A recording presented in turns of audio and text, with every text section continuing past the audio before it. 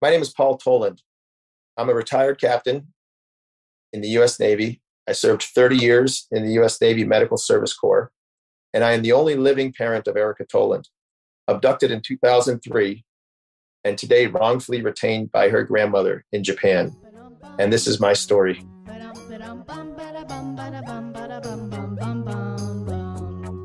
You can be just like me. You're double. All you have to do is ask to see your family. You have so much to see. You're double. When you learn about both cultures of your family tree. Bum. Ba-dum, ba-dum, bum. We're double. Ba-dum, ba-dum, ba-dum, ba-dum, bum, bum, bum. In this episode of Your Double Podcast, we are speaking to Captain Paul Toland, whose daughter was previously abducted by his late Japanese wife. Following the demise of his ex-wife, his daughter is being kept away from him by his ex-wife's grandparents in Japan. If you just Google Paul Toland's name with the right keywords like Japanese abduction and so on, you'll find tons of stories written about him because he has been struggling to reunite with his daughter for the last decade. After seeing the struggles that a parent goes through when their children gets abducted to Japan, he decided to co-found Back Home, an organization with the goal of bringing back abducted children from Japan. This is a two-part series with Paul Toland, and in part one, we talk a lot about the inception of Back Home and also a lot about what happened during the abduction of Paul Toland's daughter. In part two, we talk about what the US government can do better in making sure Japan follows the Hague Convention. In this episode, I'm also joined by Thomas Savikas, who will be the co-host for this particular series. If you want to know more about Thomas, you can listen to our previous two episodes. Now, without further ado, let's get into the episode. Hey, Paul. First of all, thank you for being a guest in this particular podcast. I really appreciate you taking the time to be here. Now, with that said, can you give me a quick summary of what exactly happened with your situation and how your daughter got abducted to Japan? Yeah, sure. So my name's Paul Toland. I retired as a captain in the U.S. Navy Medical Service Corps. I did serve 30 years in the Navy. And I'm the only living parent of Erica Toland. And she was abducted in 2003. Today, she's still wrongfully retained by her grandmother in Japan. Now, Erica was originally abducted by my now deceased wife, Etsuko, back in 2003. We were living in Yokohama in a place called Negishi Navy Family Housing. And we were married about 7 years before Erica was born. Etsuko was a naturalized U.S. citizen. And of course, Erica is also a U.S. citizen born to two U.S. citizen parents. Things really went bad after Erica was born. Etsuko sunk into severe postpartum depression. She had suffered from depression for many years, but it got really bad after Erica's birth. And in addition to that, Etsuko's mother lived alone in Japan, and we were getting ready to go back to the States, leave Japan in about a year, and Etsuko's mother did not want her to go back. So things started going bad as a result of that, and I received a call from a neighbor in the summer of 2003 asking if we were moving because there was a truck outside of our house, a moving truck. And when I got home, Etsuko, Erica, and most of our household stuff was all gone. And then this sort of started my journey into the surreal world of Japan family law. As you know, or as some people have heard, maybe some haven't, Japan is a haven for abduction. In the past 50 years, Japan's never returned any abducted child to any country. So we've coined the term that it's literally a black hole for abduction from which no child ever returns. I didn't know any of that at the time. I went to the local Navy Legal Service office looking for help. I mean, my daughter had disappeared into a foreign country and I needed help. And any attorney with sort of just a rudimentary knowledge of the dysfunctional family law system in Japan would have told me to avoid entering the Japanese legal system.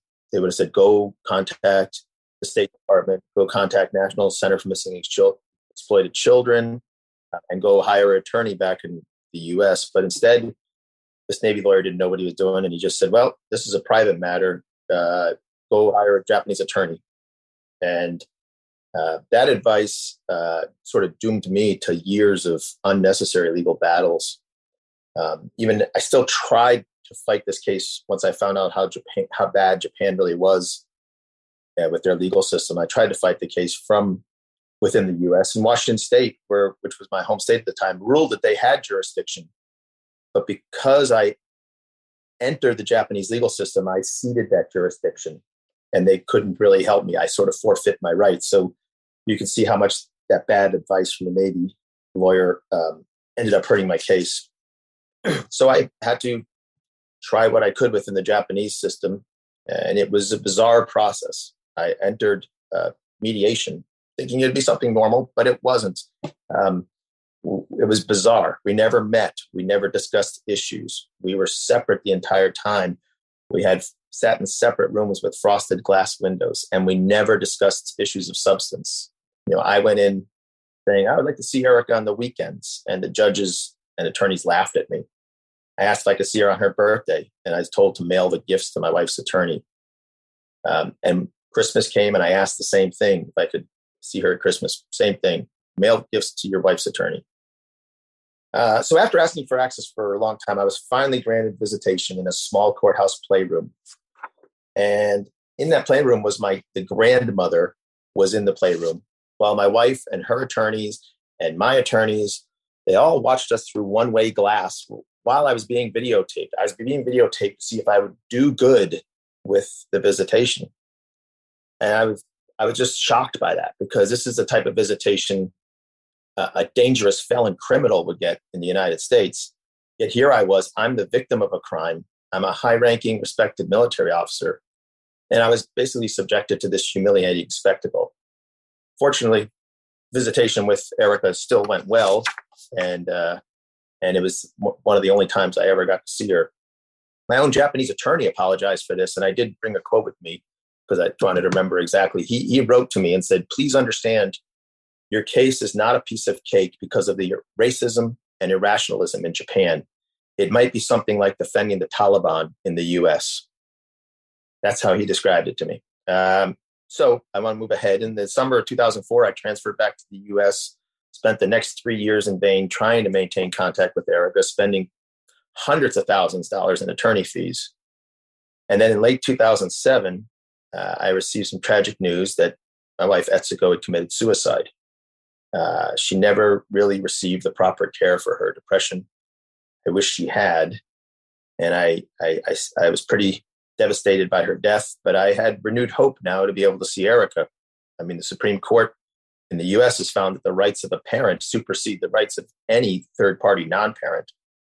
I naively thought Japan would also respect the rights of a parent over a non-parent, but I was wrong. And to this day, Erica is still held by her grandmother in Japan. I have had absolutely no access to her since that time, since 2007. The State Department has repeatedly asked to visit Erica. Her abductor said no. Ministry of Foreign Affairs even got involved and asked to visit Erica, but the abductor said no. And that's the way the Japanese system is.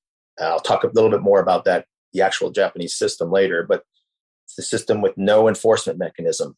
Compliance is completely voluntary. So all any government agency can say to me is, sorry, we tried. Nobody can offer any solutions because none exists.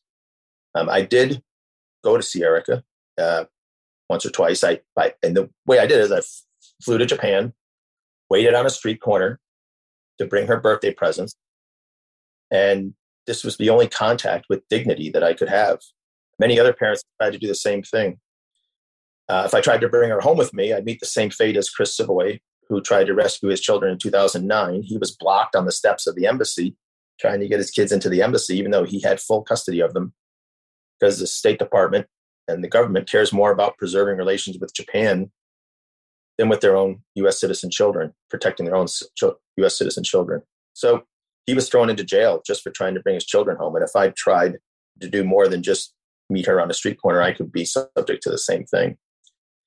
So today, Erica's essentially held captive, separated from her only living parent in a country that has never returned a child.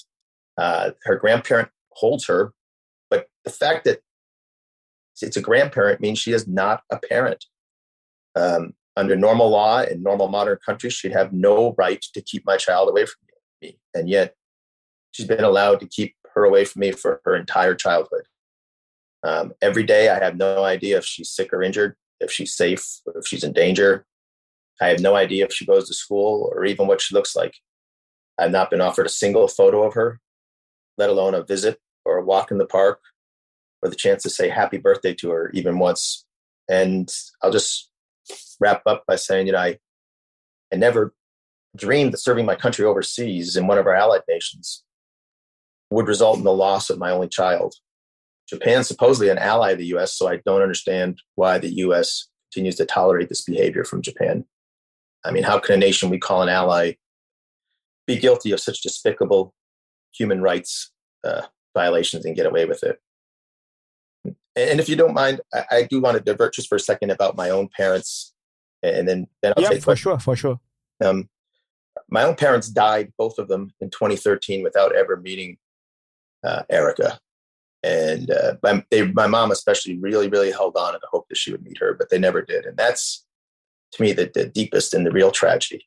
The trauma with Erica really affected my parents deeply. And I'll give you a story. My mom was in the hospital with dementia, and she had just fallen and broken her femur. So she was in the intensive care unit, and she'd slipped deep into a dementia. And we were trying to get her out of it. So every day I'd show her pictures of all of her grandchildren, and I'd name them to her. I'd say, this is Nathaniel. And she'd look and she'd say, Nathaniel. And then I'd show her Kristen and she'd say, this is Kristen. And then she'd repeat the name Kristen.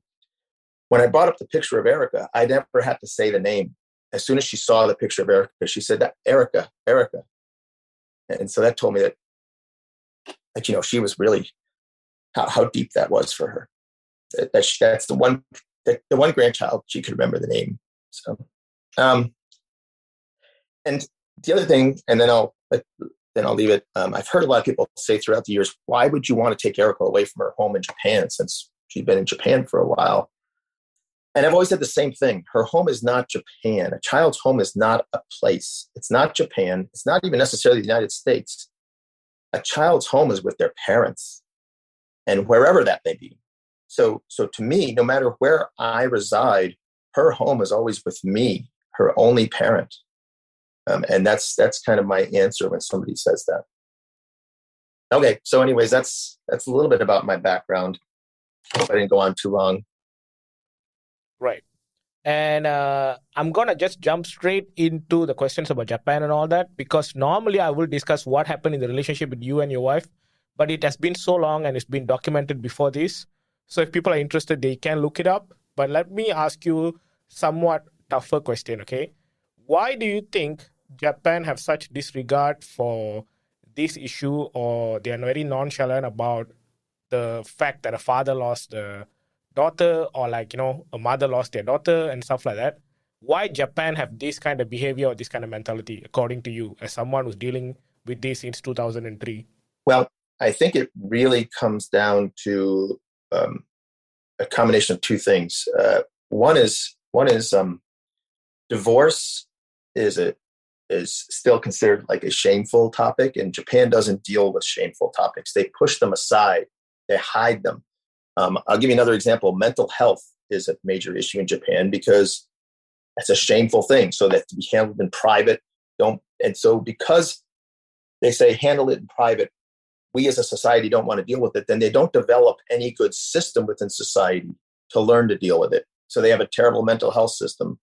Likewise, they have a terrible family law system, because it's always been said throughout Japan's history, deal with that in private.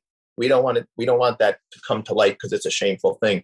So if you're dealing with something in private within your family all the time, then there's no good, solid laws or legal system developed to handle something like that.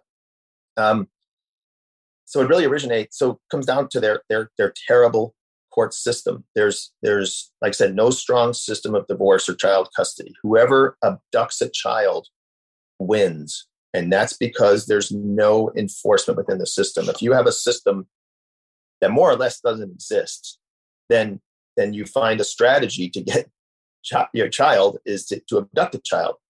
A judge will never rule to reverse the status quo that appears to him before court. And let me explain that. If two parents come before the judge at the beginning of a case, divorce case, and one parent has physical custody at that time, that parent will always be awarded full custody. Because, and I've never found an exception to this, because the judge will not rule to reverse that situation. Because if he does, he can't enforce it. And if he can't enforce it, he loses face and he's embarrassed. And the entire system's weakness is pointed out. So he will twist and find ways within the law to maintain the status quo that is initially presented before him. And I have some interesting examples of that. A friend of mine, Murray Wood, he was from Canada, and his case was all adjudicated in Canada, a clear-cut case of abduction and of the wife breaking the laws of Canada and bringing the child to the U.S. To Japan. Bringing the child to Japan. And if you ever read his court rulings, the judge essentially said, yes, we understand, because he went to Japan to fight it afterwards. And the judge said, yes, we understand that she broke the laws in Canada. And we understand that that's wrong. However, the children are here and they're settled and they're doing well in Japan. And so that basically overrides whatever she did before. And that's kind of the way it is. The judge will find a way to enforce the status quo. The status quo is the mother now has the children in Japan. And even through something as weak as that argument, well, they're doing it in Japan, they're doing well, so that negates the fact that she committed a felony by bringing them here. That's how, another one that's very interesting is, and I'm going to use a pseudonym here because he doesn't want his name out, but the pseudonym is like Richard Corey, but that's not his real name. His real name is Mike, and I won't go beyond that. But he had two children, an older girl and a younger boy. So the girl was about 12, the boy was about 8. The mother abducted them. They were both living in Japan, but he was an American. The girl escaped from her mother and ran back home to the dad. And then they went to court for the first time. And the judge did not rule to reverse anything. The status quo when they first went into court was the girl was with dad, the boy was with the mom. The judge ruled to split up the family. The girl would go to the dad, the boy would go to the mom. It had nothing to do with who was Japanese and who wasn't. It had to do with the fact that that's the status quo, and he knows as a judge he has no power to undo that. So the cases that's really at the root of it. Additionally, some other things about Japan and their family law system, there's no rules of evidence whatsoever. They simply will take an accusation without evidence and use that as an excuse to maintain the status quo. And this becomes a particular issue with domestic violence. So a lot of the mothers know they can abduct a child, then they can go to court and they can claim domestic violence and it'll never be investigated. There are no rules of evidence. She doesn't have to prove anything. And then the judge will award full custody to her based on that. Oh, domestic violence? Okay, the mother gets the child. And it's really a shame because there might be real domestic violence cases out there, but you'll never know what they are or where they are because every accusation is simply accepted, and that provides a convenient reason for the judge to rule with the status quo. I think the most egregious case of this I heard was a good friend of mine, Paul Wong. He's an American citizen living in Japan. His wife died from cancer while they were living in Japan. Never had an argument between the two of them their entire life. They loved each other deeply. He has a foundation set up in his wife's name. But then after that, he couldn't. He went to his work brought him to Hong Kong frequently, and so he had to go back and forth between Japan and Hong Kong.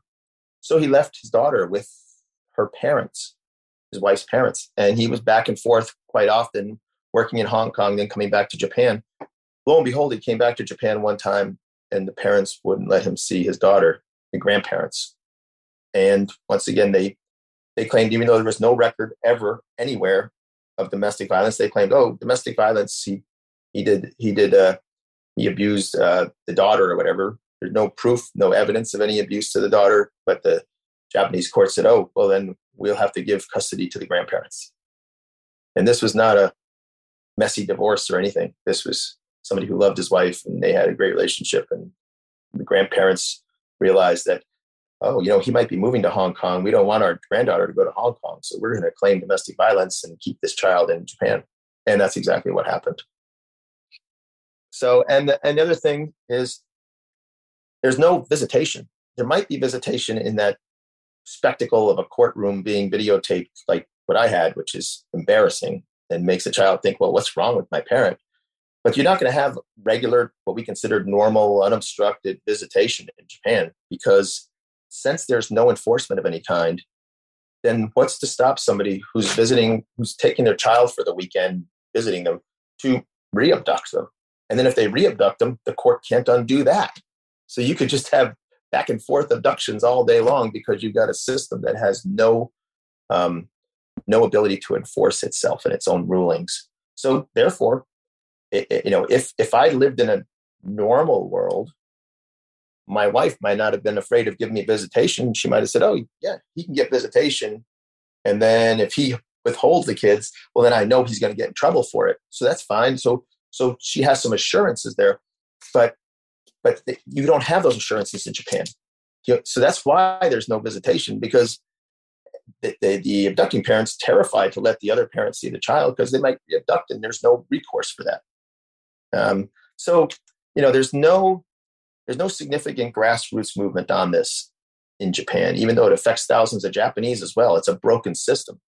And so Japan only makes structural changes based on foreign pressure and being shamed internationally. But I'll talk more about that later. And my last point, and then I'll turn it back to you. If Japan cannot protect the fundamental bond between a parent and a child, like in my case, and the inherent rights of parents, then I think no American families are safe in Japan, including military families. If our military members and their families stationed in Japan can lose their children, just like that, even to non-parents, in violation of our constitutional protections, then the military should really rethink its policy of allowing family members to accompany their military members to Japan and live over there. Okay, that's a little bit about Japan. And I could field questions all day long on it, because I really not just studied it, but lived through it. Well, if I may, you mentioned that the Ministry of Foreign Affairs official was asking for visitation. Was it a U.S. Official, or was it a Japanese official asking her to let you visit? Japanese. This was shortly after my wife died. The State Department was having was unable to do anything. They had asked for visitation and were told no. So they actually did arrange with the Ministry of Foreign Affairs to request visitation and a status on my daughter. And some Japanese may feel enough pressure with their own Ministry of Foreign Affairs asking them for this. But in the end, the grandmother just said no, and the Ministry of Foreign Affairs couldn't do anything either. So it was the Japanese Ministry of Foreign Affairs that tried to intervene. Well, that's surprising. Another interesting point was you mentioned that you were here in Japan all the time. How did came that you said was it Washington had the jurisdiction before you get embroiled with Japanese legal system? So yes. So why is that so? Is it because of the military, some sort of arrangements, because you're living in a base, something like that? It is. So when you are stationed overseas as part of the military, and you're ordered there by the U.S. government, and you're working in Japan, you're there under the umbrella of something they call the Status of Forces Agreement. For short, they call it the SOFA agreement. And so the Status of Forces Agreement is different for every country that we have bases on overseas. And there's a special Status of Forces Agreement between the U.S. and Japan. And in the agreement between the U.S. and Japan, it states that while in Japan, I maintain neither legal residence nor domicile in Japan. My legal residence and domicile is the state that I'm from back in the U.S. that I consider my habitual residence state in the U.S. So because of that, I don't pay taxes in Japan. I pay taxes in the U.S. I don't have a post office box in Japan. I have a post office box on base, and it works just like the U.S. mail system. So there's a lot of unique aspects to that. So it's because I maintain neither legal residence nor domicile in Japan while stationed there, then my legal residence is not there. Therefore, I have protections in the U.S., potential protections for certain things. And the military lawyer didn't seem aware of that and gave me poor advice, which led to years of needless battles in the court. I mean, the truth is, even if I had done the right thing, been given the right advice, and engaged the U.S. system first, it would have turned out like the 475 other cases of abducted children in the U.S. where I would have had a full custody because she abducted the kids, and I would have had maybe even a Interpol notice on her and all of that, but it still wouldn't have facilitated the return of my daughter because nobody can get their child back once they're in Japan.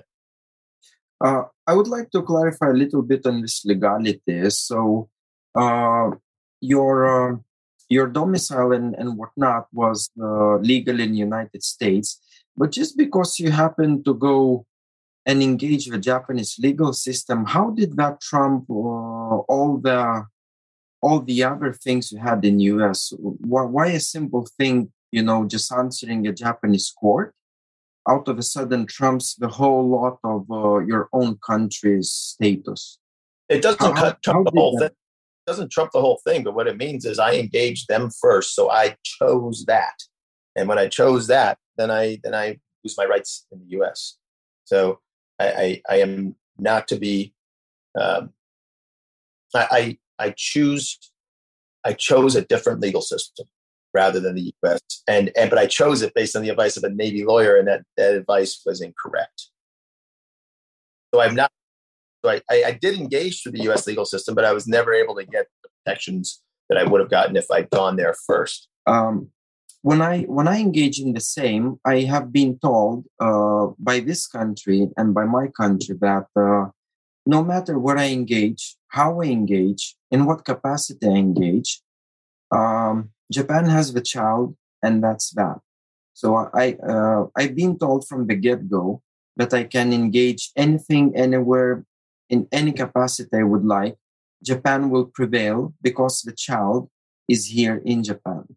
So it was just a little bit interesting side of things that somebody mentioned to you that just because you engage Japanese first, everything else gets trumped under Japanese law.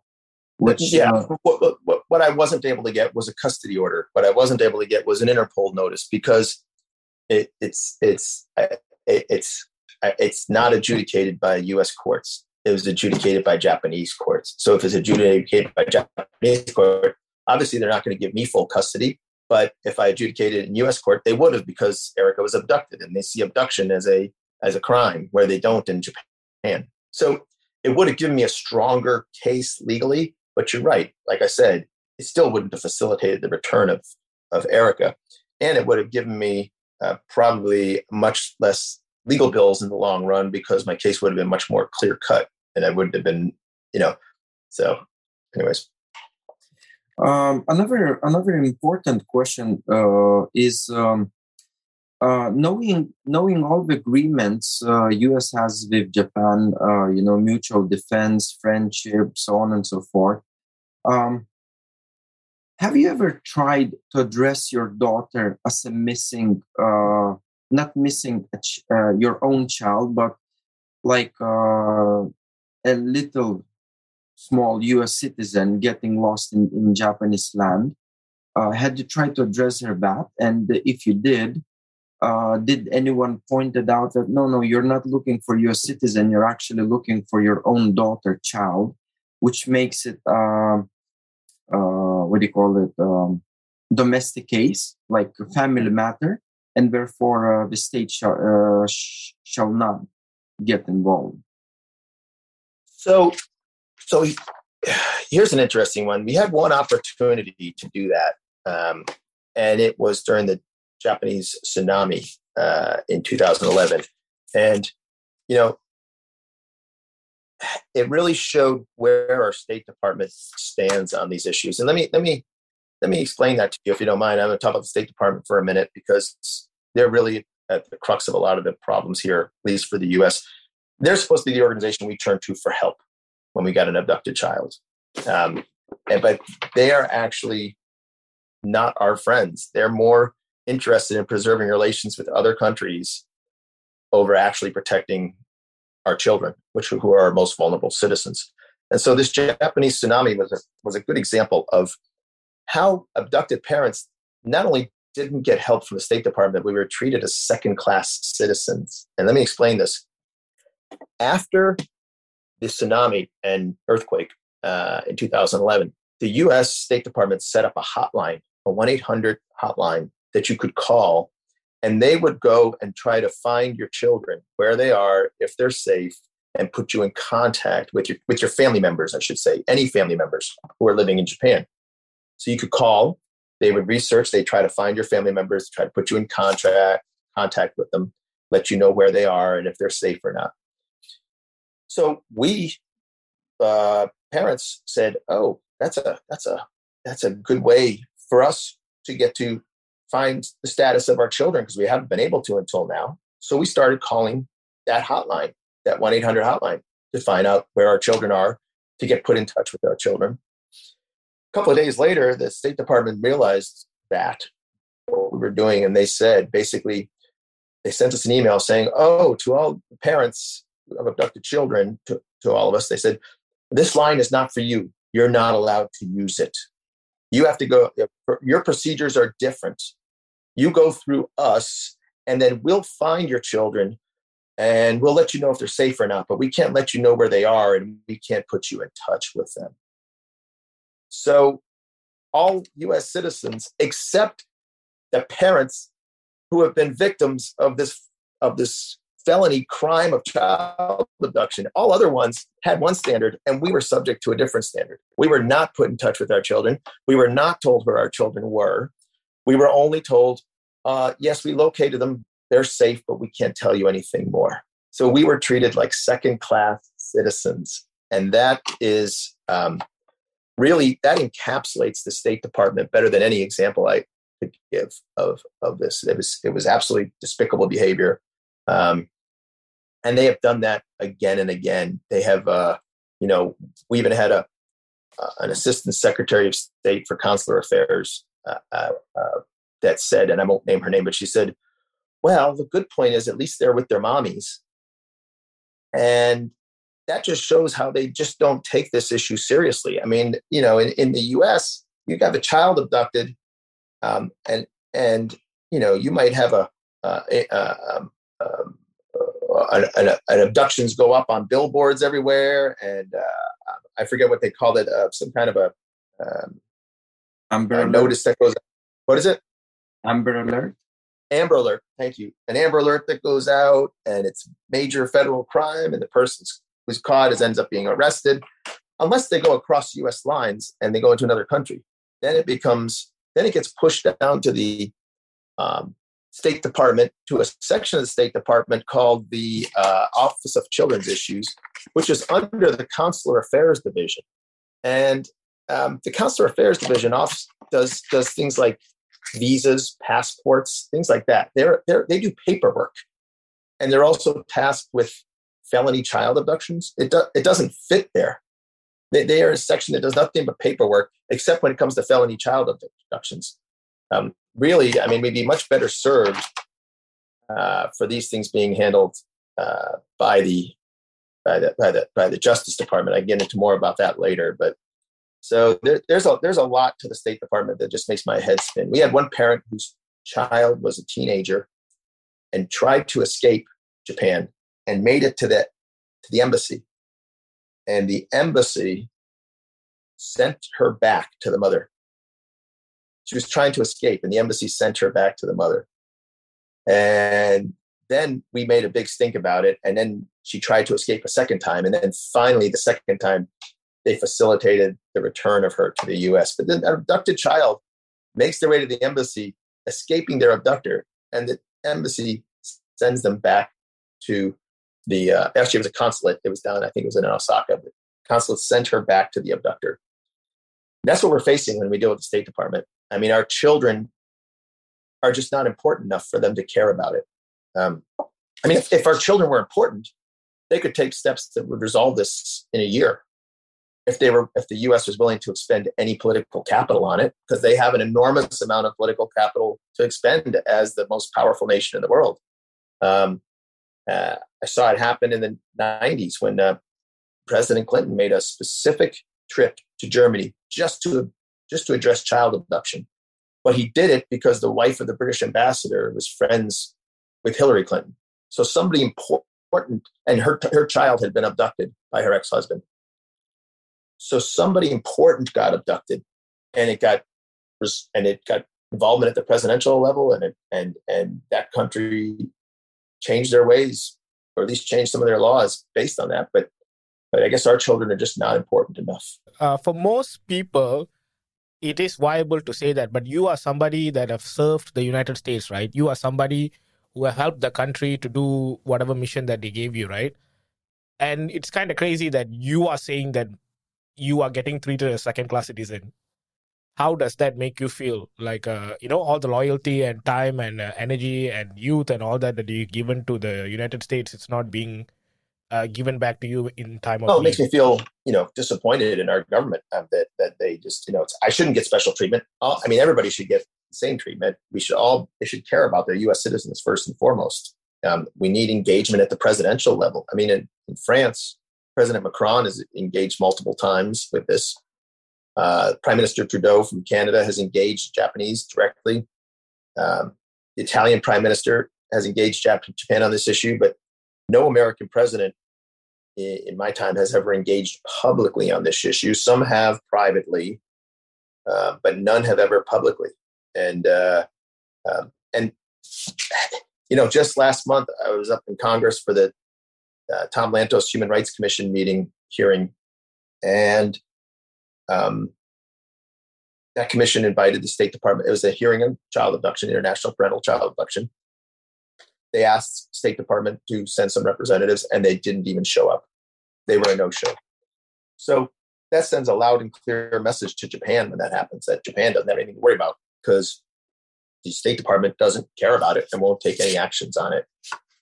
And I'll tell you, when they do take actions those few times, it moves Japan, because Japan moves through foreign pressure. We and I'll talk about this later when I'm talking about our group called Bring Abducted Children Home. But we had a lot of meetings in the past with officials from the State Department. And we really, back in 2011-12, we really pushed hard. And I think we kind of shamed the Assistant Secretary, Kurt Campbell, who was the Assistant Secretary for East Asia and Pacific Affairs. We told him all of this, that our children are just not important enough.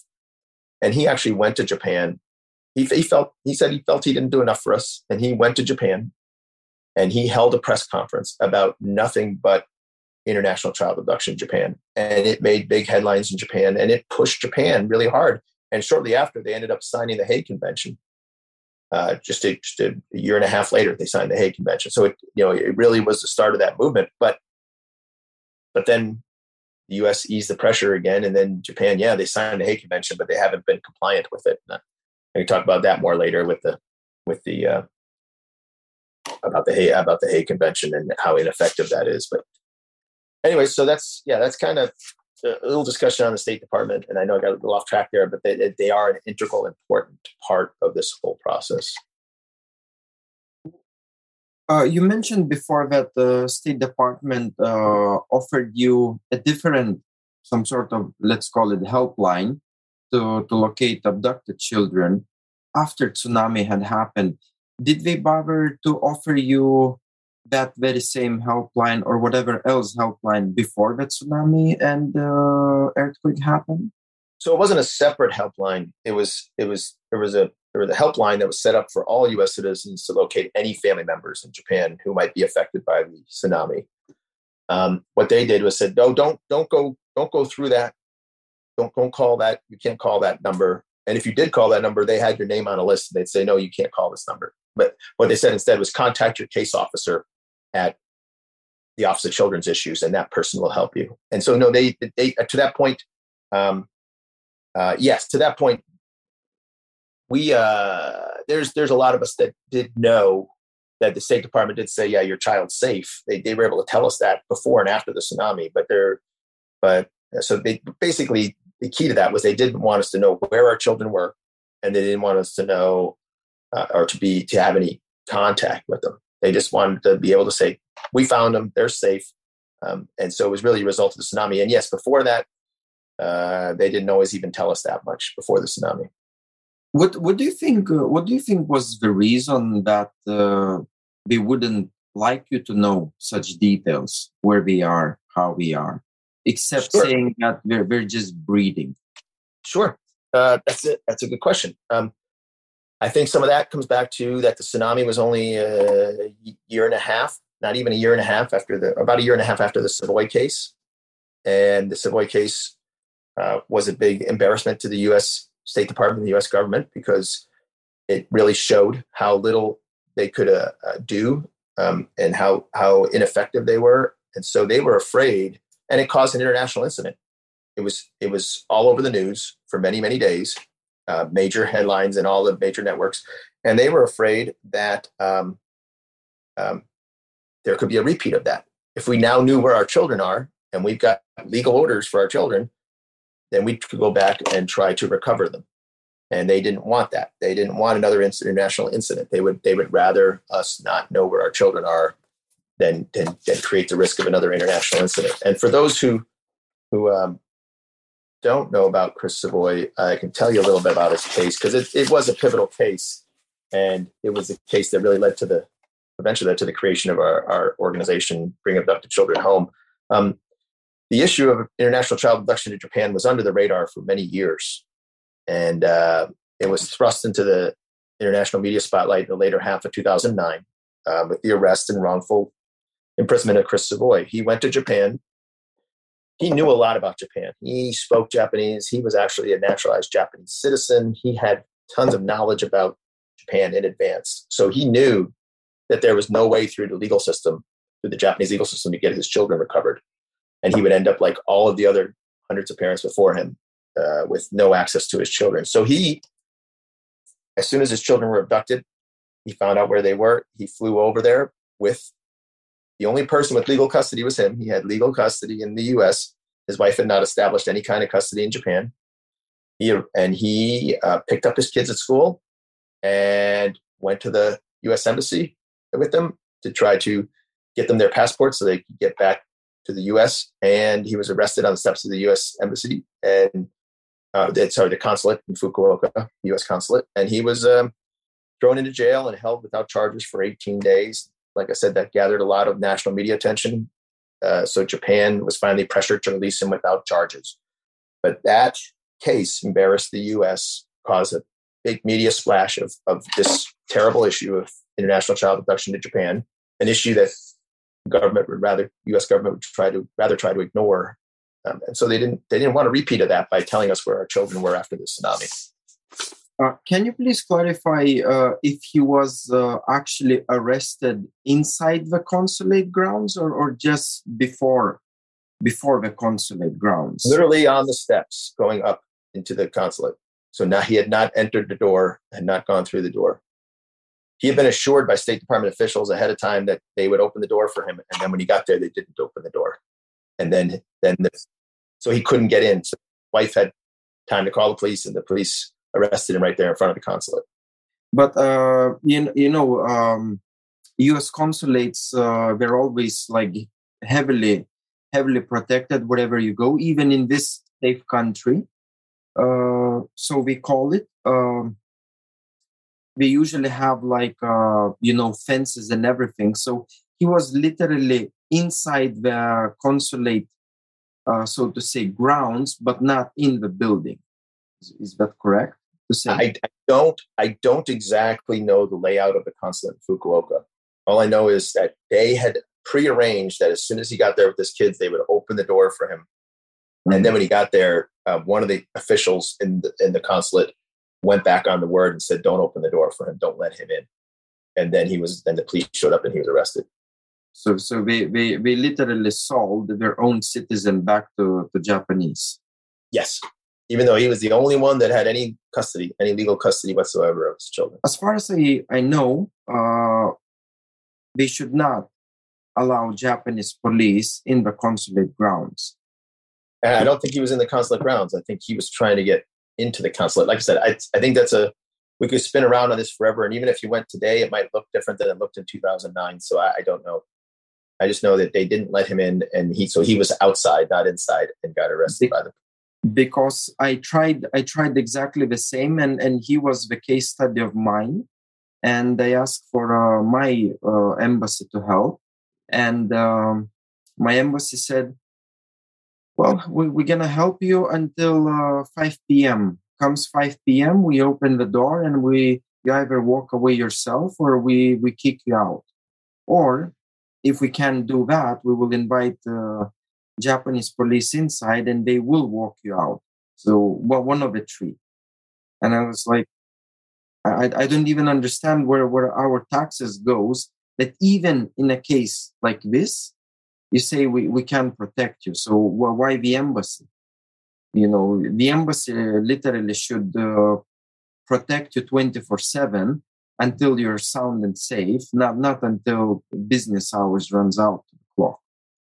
Yeah, well, like I said, their interest was with protecting relations with Japan over our own U.S. citizen children. So that's been very consistent of the State Department.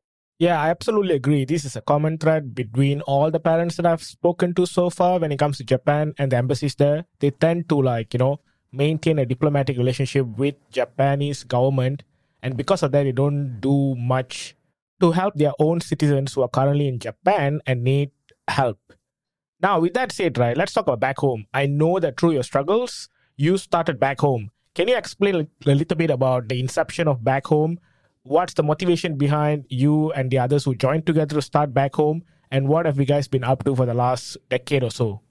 So okay, Bring Abducted Children Home, as I mentioned just a minute ago, started in 2000, right after the incident with Chris Savoy in 2009, 2010.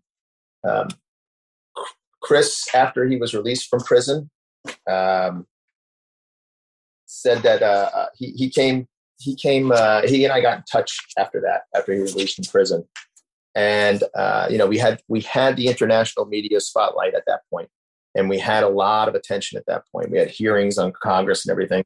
So upon his release from prison, he and I got together and realized we needed to formally form an organization that could capture the energy of this movement. We wanted a formal organization that could capture the energy and push the U.S. government and the Japanese government to change, because we had a lot of energy at that time. Beginning of 2010, we came up with a name for it. It was called Bring Abducted Children Home. And if you abbreviate the first three letters, that's BAC, back home. So we called it Back Home. And some people say, well, if you call it Back Home, where's the K? Because back has a K in it. And we're like, well, the K stands for our kids, and our kids are missing, just like the letter K is missing. So it's Back Home without a K. Bring Abducted Children Home, or Back Home. Some of our earliest actions we took, first, we found all the parents that were involved through a network. We networked them together. We united them. So we had one large group of parents, probably had up to 50 to 75, maybe even close to 100 parents on an email group altogether, now communicating with each other through this network. And when we first formed, one of the first things we did is we went to Congress and we roamed the halls of Congress, and we got some Congress people who were very interested in working with us on issues. One of them, who we've been working with even before that, was Congressman Chris Smith. I don't know if you're familiar with him, but he is one of the most involved people in this issue. He has done a ton to help us. In fact, the first time we ever met him, we went to his office and we met with his chief of staff. And then the phone rang in the chief of staff's office, and she said, "Okay, I'll bring him in." And we went right in and met with him, which is rare that you get to meet with a congressman the first time you go to him.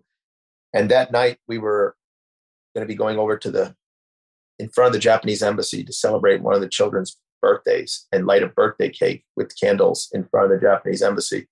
And he actually showed up that evening. So, I mean, that's the first day we met him. So he's always been instrumental in this and in all legislation. And he's been involved very much with our back home organization. But I did want to say that he was probably the most important person working with us. So one of the first things we did was Chris and I,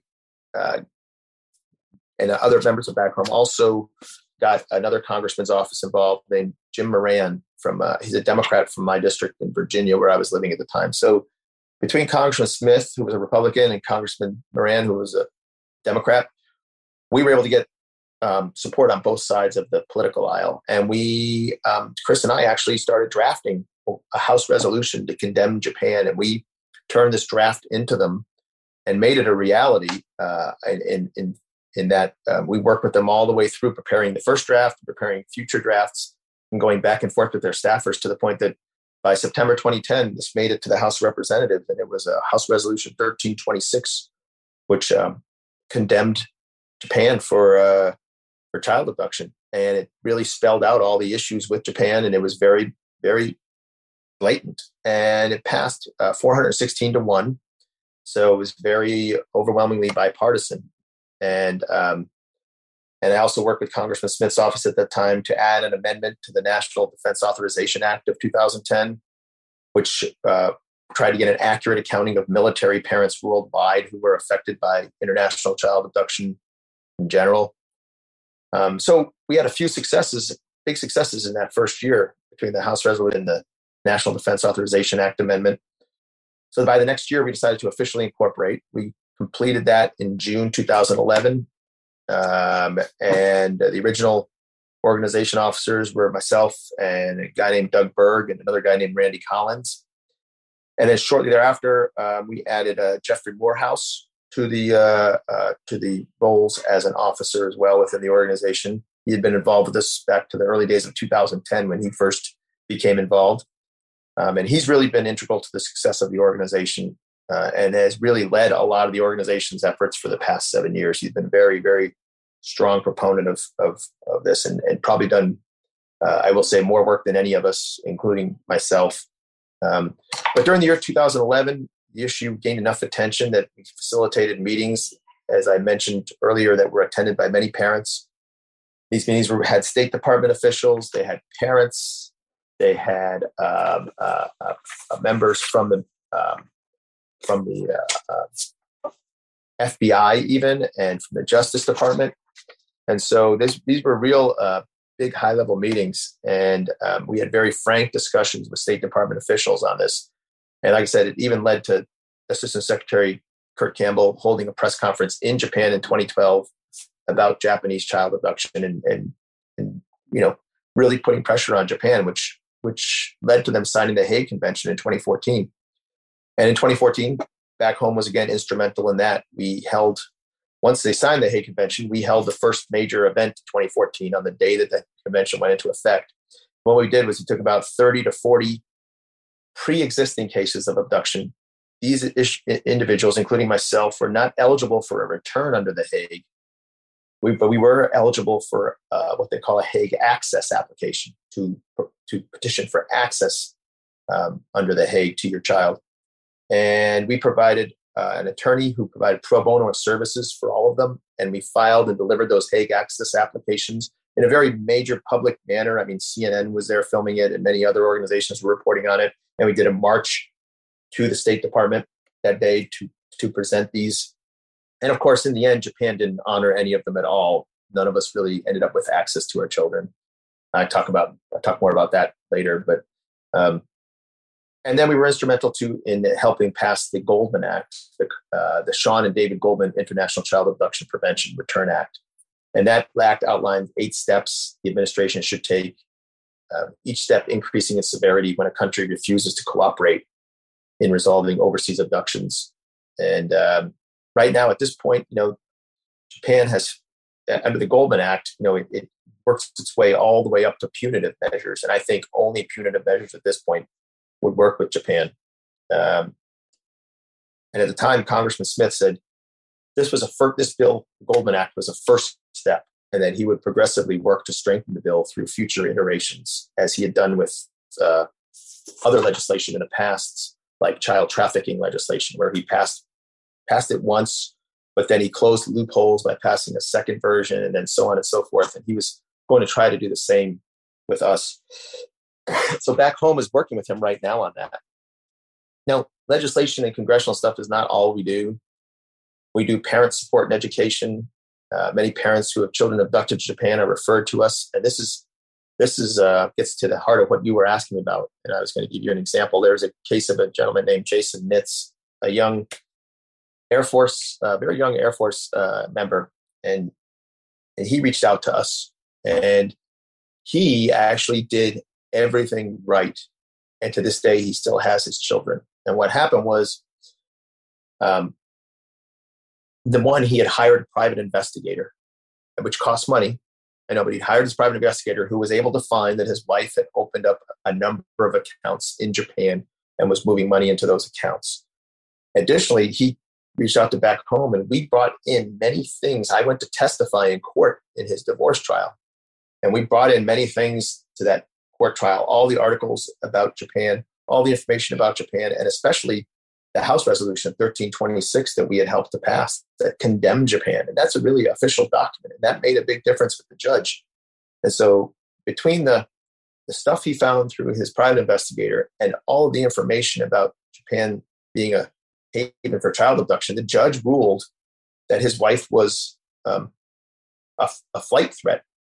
And so she only received supervised visitation in the U.S., and he was given custody. And he maintained that. And to this day, he still has his children. And that case was 10 years ago, more than 10 years ago, or about 10 years ago. So you can do everything right, but it takes a lot to really protect yourself. And even then, you might get the wrong judge, like the Savoy case. The judge said, well, yeah, I understand Japan's really bad, but we're going to, we can't just give her supervised visitation. We'll give her unsupervised visitation, and then boom, she disappears. So we're also pushing for change in terminology on many things. We just, some of the terminology that's used, we just don't agree with it in regard to child abduction. One of the things is you hear the term left behind parent again and again, and we never use that term. We are the victims of a federal felony crime. And so calling us left behind parents, it's like calling a rape victim an unwilling romantic partner. It is not, we are not left behind parents. We are victims of a felony crime. And that's what we are. And so we can't use these soft terms that the State Department wants us to use because they want to downplay the seriousness of this. So that's one thing. Another thing is, we're trying to change. We're working on, and this is going to be done with legislation. We're trying to change how the State Department, everything that they have one category for cases, and it's resolved. But they don't tell you how it was resolved, and we don't even consider many of them resolved. My case is considered resolved. You know why? Because they failed for 18 years, and my child aged out. That's a failed case. That is not a resolved case. A resolved case can have many subcategories. And so we're working through legislation to define the actual categories of what should be considered what. I mean, a resolved through a return, that's a resolved case. A resolved through an amicable agreement for the parents, okay, that's a resolved case. resolved through aging out through 18 years of failure. No, that's not resolved. That's a failure.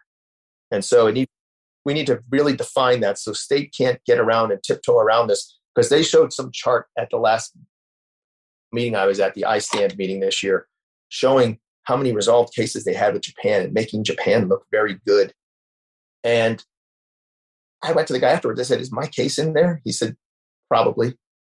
So I helped make Japan look good because the State Department, and made the State Department look good because my case, they failed on my case for 18 years and never returned my child. So that we've got to change that as well. Go ahead. You were going to say something, Thomas. So that will be probably the same analogy like the rape victim being unwilling participant or failed participant in love affair. So this dismal working on your case will make Japan looking good just because your child aged and it resolved itself. Meaning, probably a murder case can resolve itself if a murderer just simply dies before getting apprehended. Will that be fair enough to say? Yeah, that's fine. I mean, it's just not resolved is just not the proper terminology for all of the cases. For some of them, they are. We have to find the proper terminologies that the State Department would have to report using that terminology, and not just using this catch-all resolved for everything, even the total failures.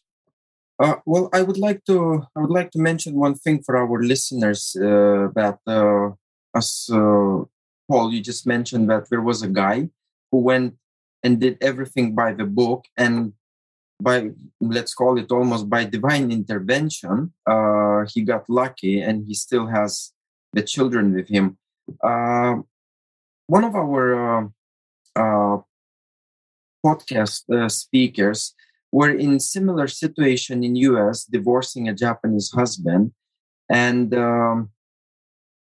she provided ample amount of evidence and even expert witnesses and whatnot, and documentation about Japan being notorious when it comes to children coming in and never getting out of Japan. And yet the judge simply used US logic by saying, well, you know what? If this Japanese citizen will do exactly that, he will lose any and all custody he has at the moment, without realizing that if that Japanese will do what he's planning to do, that US jurisdiction will have no recourse whatsoever to reach anybody at any level while we are in Japan. And indeed, they let the father to leave the US with 2 children to Japan. And as you already know, one too many times, these children just completely failed to be returned or come back to US without extensive legal battles. You bring up a great point. So the case I refer to was before Japan signed the Hague, right? So a judge at that point could be convinced that, oh, well, they're not a Hague signatory, so these children can truly disappear into that country. What's happening now is different. Japan is a signatory to the Hague, but they haven't been compliant with the Hague. But the State Department is unwilling to call them out on that.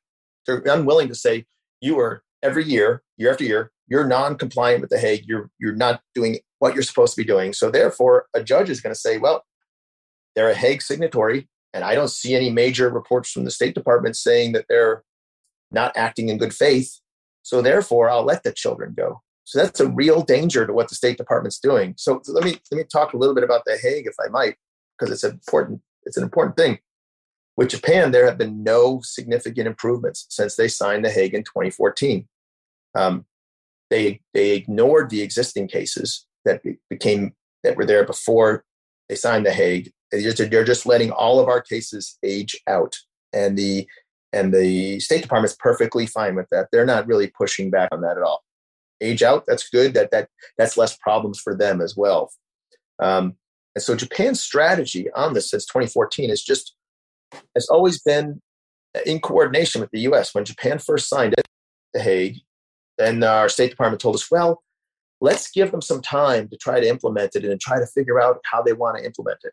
And then we gave them time and nothing happened. But then they got a new prime minister. And then the State Department says, well, they got a new prime minister. So now we're negotiating with the new prime minister. So let's give them some time.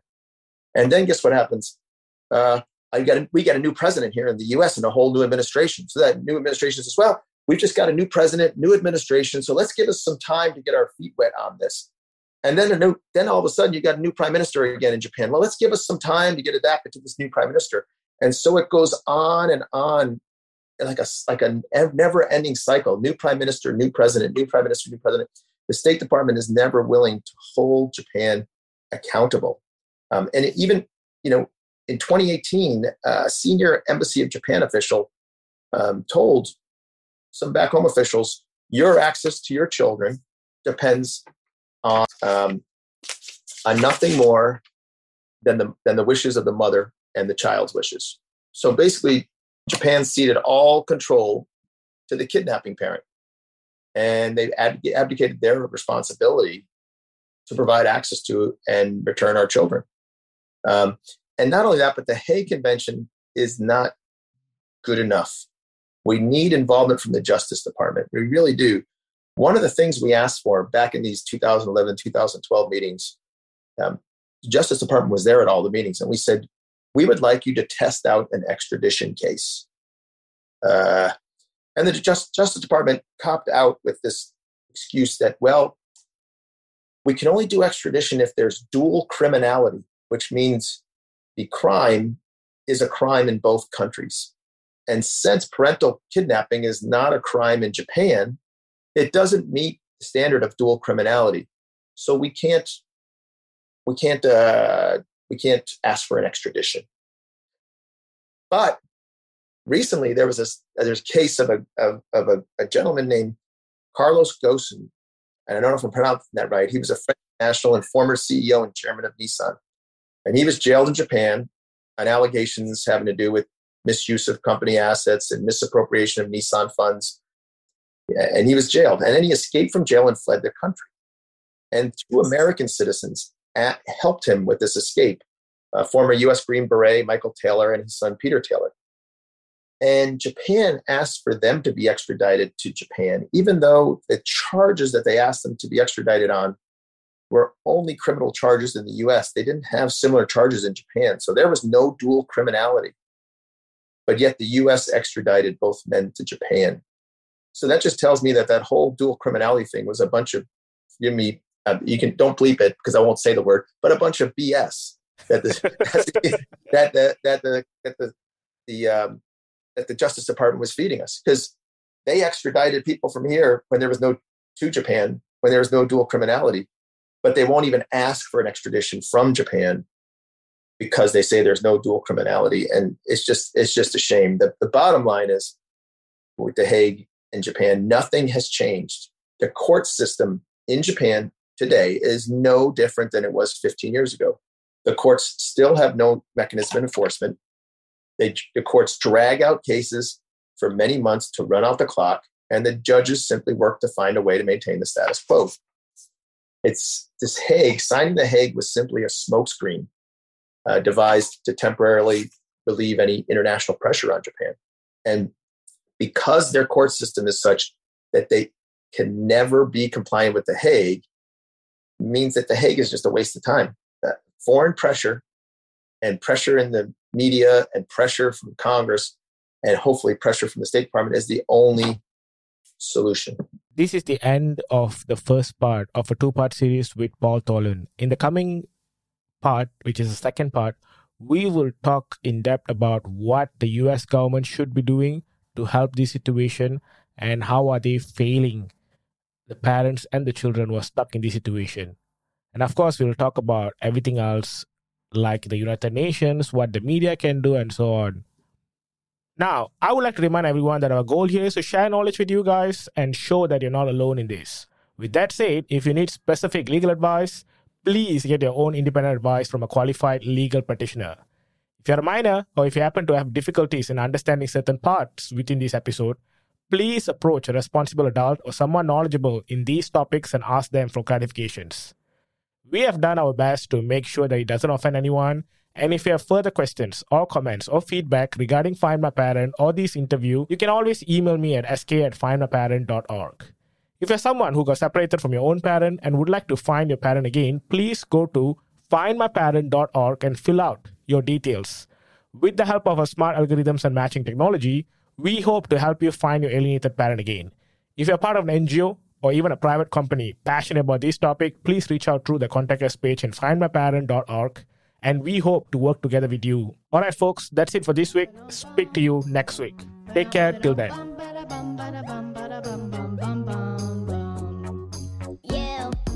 You can be just like me. You're double.